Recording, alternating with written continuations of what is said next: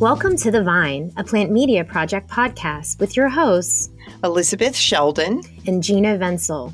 The Vine is an insightful look into the world of plant medicine, exploring the changing landscape around cannabis and psychedelics, and ending the stigma through educational discussions. The Vine podcast does not offer medical advice nor condone any use of illegal substances.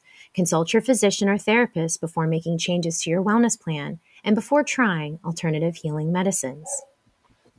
We welcome you to the end of the year 2021 Founders Chat.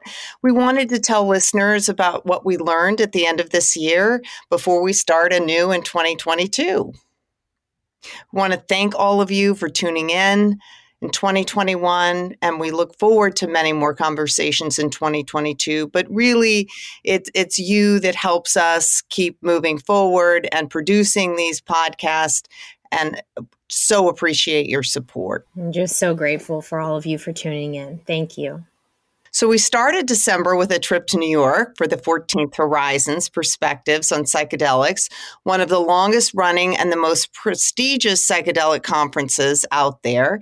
And I think Gina has a secret to share. It was, I've been trying to keep quiet about it, because it was right before, we started planning to go to Horizons. And then Elizabeth and I were looking online and realized that they had a remote position that opened up to help out with some marketing.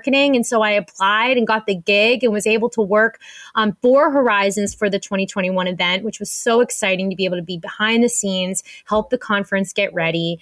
It was a lot. We got up there to New York. December 1st is when the programming started, and it went through the 5th. So the first couple of days, there was events at the New York Academy of Medicine that included some classes, introduction to psilocybin and MDMA and ketamine classes, which were fantastic. And then on that Thursday, the following day, was the Psychedelic Business Forum that was produced by North Star and Horizons. Are you familiar with North Star, Elizabeth? Tell me a little bit about it. I've heard about it.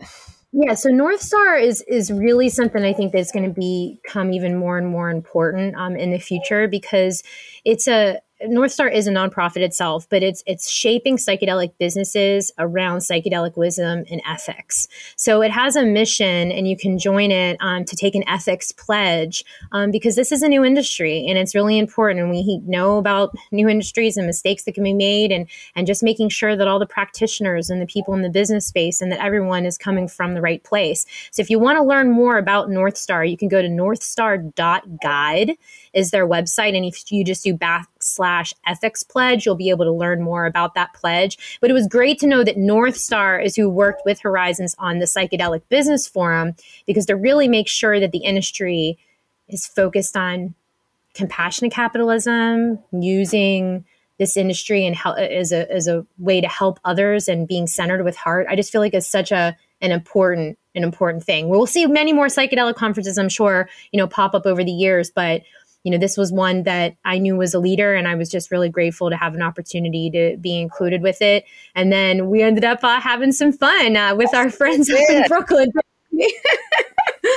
That was the greatest part. Before I was going to work for the organization, we went ahead and said, all right, let's get an Airbnb in Brooklyn with our psychedelic friends from coast to coast. And these friends of ours aged from their 20s to their 70s, from journalists to psychedelic startups. And it was really just people we loved, right, Elizabeth? Oh my gosh. It felt like a family, like you say. It was just amazing to be with everybody. If we could get all of our favorite people together in one house and go to this conference, what would it be like? And it just worked out awesome. And then we had a couple friends that were able to invite that earned scholarships to attend Horizons. And then they were able to come with us too, because we had a big old house and there's plenty of space for everyone. And I feel like we need to start thinking about our next trip, because that was just too much fun. It was too much fun. And before we get off of North Star, I'm just going to tell you my cynical side on that. And, I often wonder, sometimes these groups form so that they can self-police, right? And they want to do it so that another maybe governing body or larger body doesn't come in to tell them how to do it. it's better to sort of form this organization and begin policing yourself. So I am interested to see how this works, and if it does sort of clean up some of the things, the mishaps that we've seen in the industry.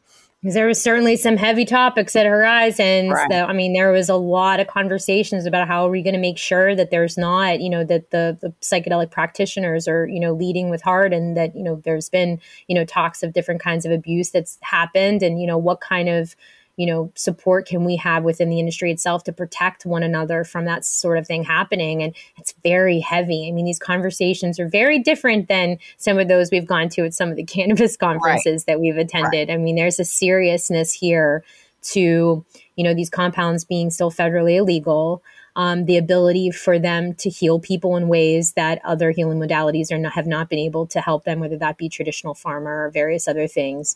And what is this going to look like for our country moving forward? Are we going to be able to end the stigmas quickly enough to keep up with the science behind this pushing along? MDMA in the next couple of years will become an available treatment.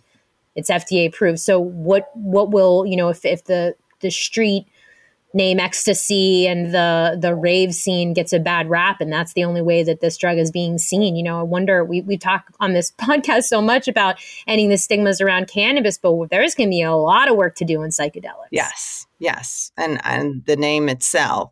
So, what was one of your favorite things? I'm just going to tell you, one of my favorite things about the event was seeing all our friends. It just, and I loved Sarah Rose's psychedelic comedy show. It was great. I know. I'm so glad we were able to have her on the show ahead of time. Me too. But even hearing the preview, I don't think did it justice with how absolutely awesome and hilarious it was. Yeah. And, my favorite part about Sarah's show was Sarah. I think she's just literally one of the brightest, funniest people. And she knows how to break down the mundane. And, sometimes things get very sciencey, very technical. And it's just nice to have some light put into those conversations. And after a very heavy day of conference talks all day long, her event took place in the evening at the Caveat Theater. So after the events were all day, and that's when we were moved to Cooper Union. And the events on Saturday and Sunday were in the Lower East Side of Manhattan. And so we were able to walk from the venue about less than a mile away to go to Sarah's show. And I just feel that being able to go with a whole big group of people and walk there together and then get into a space where we all know that we were all sitting together, just being educated and hit with all these heavy topics, and to be able to just laugh together. That was just, I feel such an important thing for me. I felt so drained after just so many days of working so hard. And then I felt like that event. Gina. You really did. So what did you love about her event? What did I love about it? I think that when Leonard Pickard read to the woman that was doing interpretive dance, I think that was absolutely incredible. But I really think that there's just something really funny about, everyone talks about Rick Doblin, founder of MAPS. And they always want to talk to Rick about drugs, but Sarah, she wanted to find something unique to talk to Rick about. And so she interviewed him and did this video segment where we got to watch these hilarious and amazing kind of throwback photographs of Rick while he was explaining the story about how he raised a wolf. No, you're right. Do you remember that? Awesome. And then it goes on to show him wrestling with this wolf, and this wolf getting bigger and getting big teeth, and he's naked in the woods running with this wolf and stuff. It was just, so if you feel like you're missing out, you don't have to worry, because Sarah, now that the show already happened, she posted the entire performance for free on YouTube. So we will make sure that we link to the episode on this Founders Chat blog post on our website so that you all can watch it, because it is just fantastic. You're right. I totally forgot about that. That was very enjoyable and very funny. Can you imagine a better you?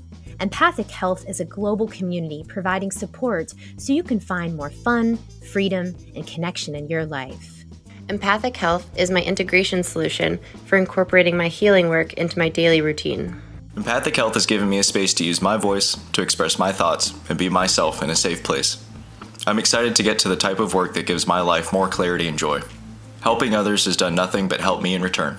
Know your medicine, know yourself. Join Elizabeth, myself, and the rest of the community today at empathic.health. Well, what do you feel about like the conference as a whole? Was there somebody that maybe that you like left that spoke to you the most or that like really resonated with you? I have to say that that would be Leonard Picard. He was a gentleman who was convicted of one of the largest LSD manufacturing facilities in history. And just as a backstory, and he told his story about having his LSD lab and what it was like to then go to prison and live in prison for 20 years. And you could not hear a pin drop when he spoke. And he showed us the pictures of the cell that he lived in, the men that he lived with, how he could go out in the yard and he couldn't even see the stars because of the way they pitched the roof to keep everyone confined. It really gave me insight. It was so real about the war on drugs and taking this brilliant man who went to Princeton. He didn't finish there. He went to Harvard, Kennedy School of Government, and he was locked away. He's one of the first people to really call out fentanyl years and years ago.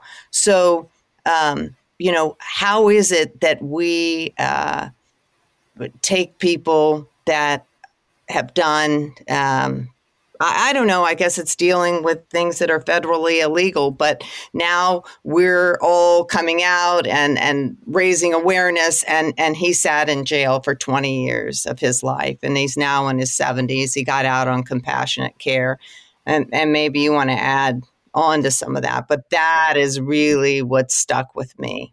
I agree with you. I mean, I was, working behind the scenes, so there's a lot of other things going on, but I made sure that I took time to go down and just stand in the back of the theater and listen to that man speak. I mean, we were lucky enough because I got to see this like artsy side of him when he was at Sarah's show the night before. Right. And then the next day to like really hear the story, of course, up on this beautiful stage with big LED screens. So when you're talking about seeing these images, I mean, they're massive images of, how, their arms were chained together, chained to their stomach and, in shackles. And I mean, it was really, really difficult because, earlier in the week, we're talking about psychedelic business and people making a lot of money off this and the potential of making a lot of money. And we just, same kind of story that we talk about in cannabis. It's like, we can't forget about all the people that paved the way for us to get here and how many of them are still sitting in jail today because of these compounds. And that, it just leads me to think that like we can't really truly be in this industry without caring about the policy around it as well. I agree with you. And hopefully we'll hear more from him. Someone told us this morning, and I didn't realize this. I mean, he's just out in July. So and I think he was at Wonderland in Miami, and then he was at Horizons, and hopefully we're going to see a lot more of him speaking out. What a compassionate man. And like when he talked about, just like using meditation as a tool to get him through all those years, and like just like the power that we can have over our mind to control how we feel about things. Like I get so verklempt talking about it because it's so hard. It's just so hard, because we sit on this podcast and we're so lucky to talk to everyone from, the business side of things to the doctors to all of that. But like, I am just so jazzed up about we need to change these policies. Yeah. I want to change this policy in my hometown of Pittsburgh, Pennsylvania. I want these policies to change in my home state. And I want to see this federal change as well. I mean, I know that we're at least on a path. There are big things coming, but really you are a grassroots activist, and I so appreciate that about you. And you definitely walk the walk and walk the talk whatever that saying is. So tell us, and listeners, all of us, about what's happening in PA with the psilocybin bill and, New York's bill that might actually legalize psilocybin. Can you believe it? I know. It just like came out of nowhere. Oh my gosh. Yeah. So little backstory here, how I got connected with this at all is that Elizabeth and I work with the Plant Medicine Coalition out of DC.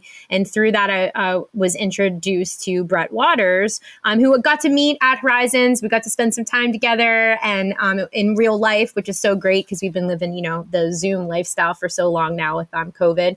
Right. But Brett has an organization called Reason for Hope.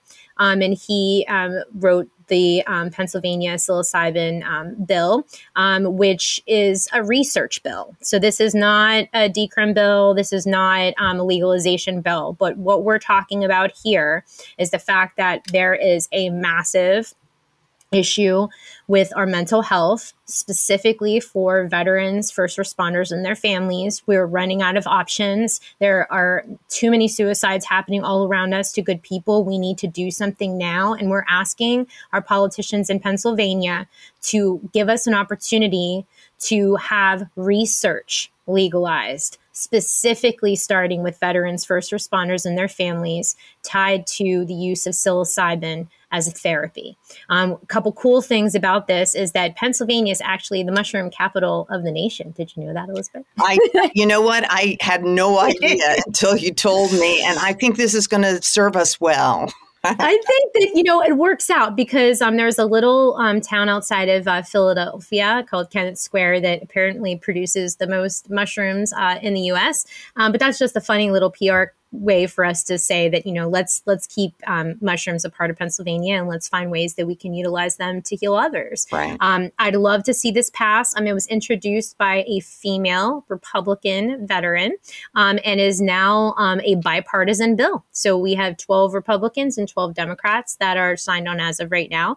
And in the next couple of weeks, we're going to be hopefully bringing this to the Department of Health. It seems like things are moving forward, and we really hope that we're going to be able to get this passed. This is just the first bit of it. Especially because this is not synthesized psilocybin. This is growing it in Pennsylvania and actually getting to use the psilocybin. And then also what's different is, the Johns Hopkins studies and various others in Imperial College, are very much in a clinical setting where you lay down on a bed and you have the eye coverings over your eyes.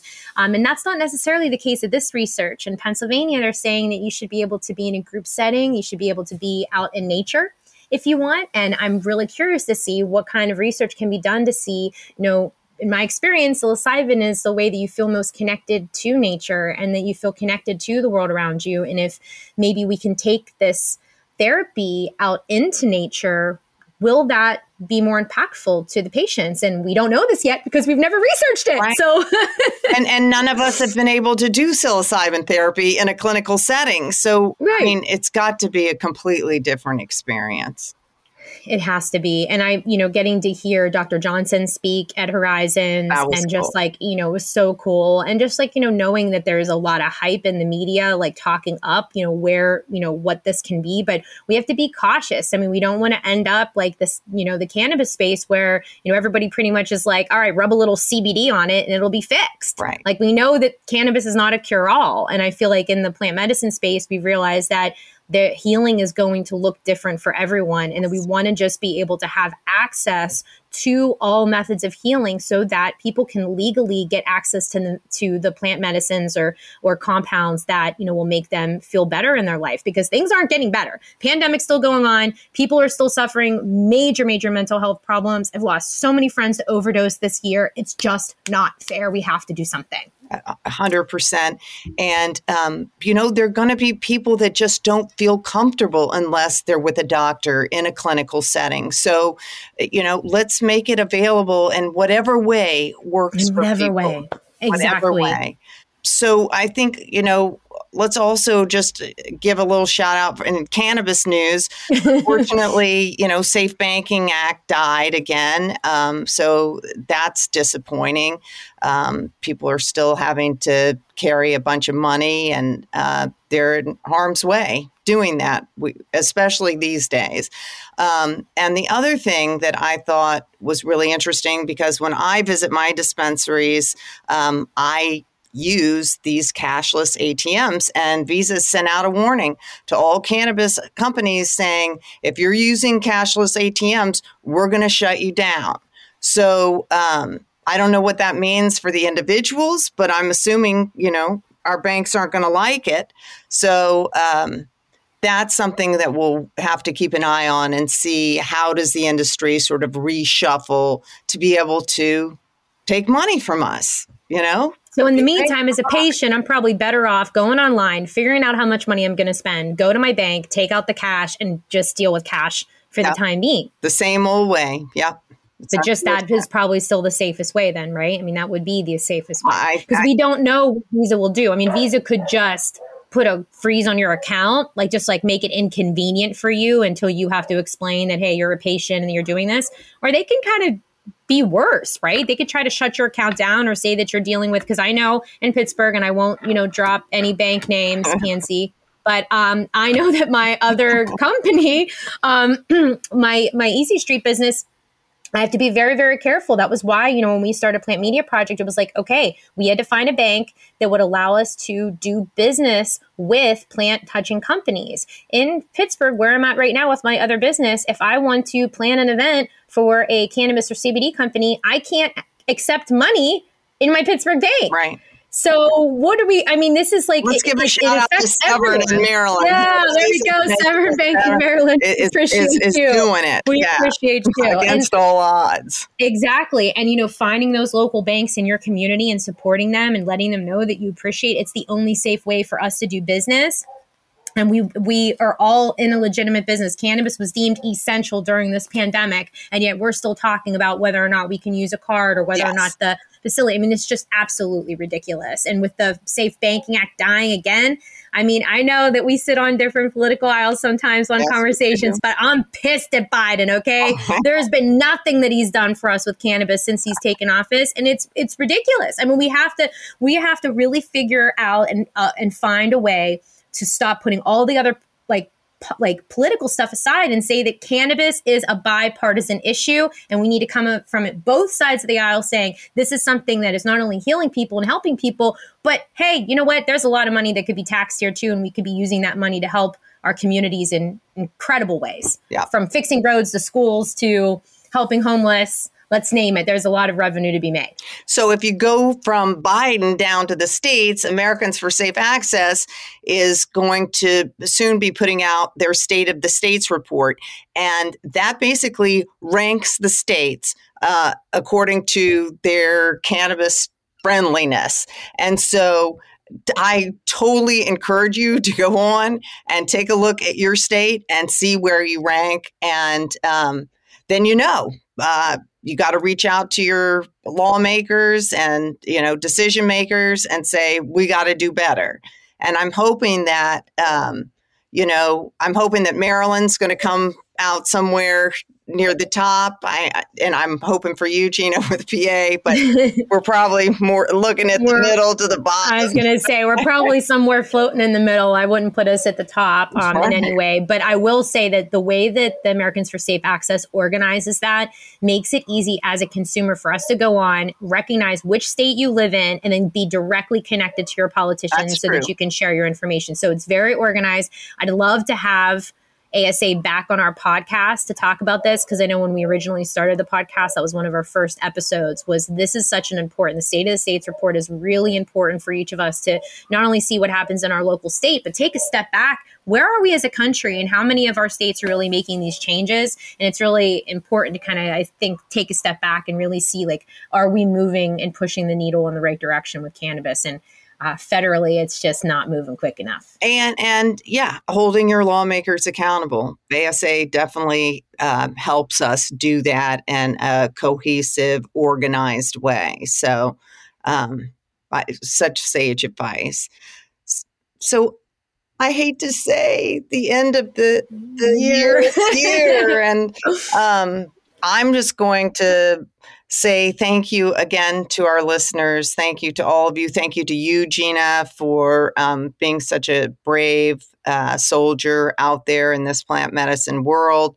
And we look forward to talking to a whole new group of people, and maybe some oldies but goodies, that have made some changes along the way, or, talk to them about their progress. But again, we couldn't do it without our listener support. And we want to thank all of you. And thank you, Elizabeth. This has been such an amazing journey. I mean, we learn so much, don't we? We're learning right along with the listeners. We're trying to find and bring people on that we feel are not only leaders in the industry, but also that just have insights and information that would be willing to really tell us the truth about what's happening in the movements of cannabis and psychedelics. So we encourage you that if there's someone that you know in your community that would be a good fit to be on our show, that we could ask some questions to, or you yourself are a business owner and would like to, be a part of the Vine, please reach out to us. You can go onto our website at plantmediaproject.com, and you can just email us straight from there. And we'd be really delighted. A lot of times, even if you don't make it onto the podcast, the relationships that we're creating in the mycelium network of people that we've created over this past year has been so great. And we just want to continue to see all those networks continue to grow and blossom. And we want everyone that is a part of our plant medicine community to know that, we're here to help each of you connect with anyone in the industry that we will be able to. So, and with that, I guess this is our conclusion to our 2021 podcast episodes. So thank you all for tuning in to the Vine and Plant Media Project podcast. You can tune in to get your podcast and subscribe to never miss an episode. For cannabis and psychedelic news, visit us online at plantmediaproject.com. Together, we can end the stigma around plant medicine.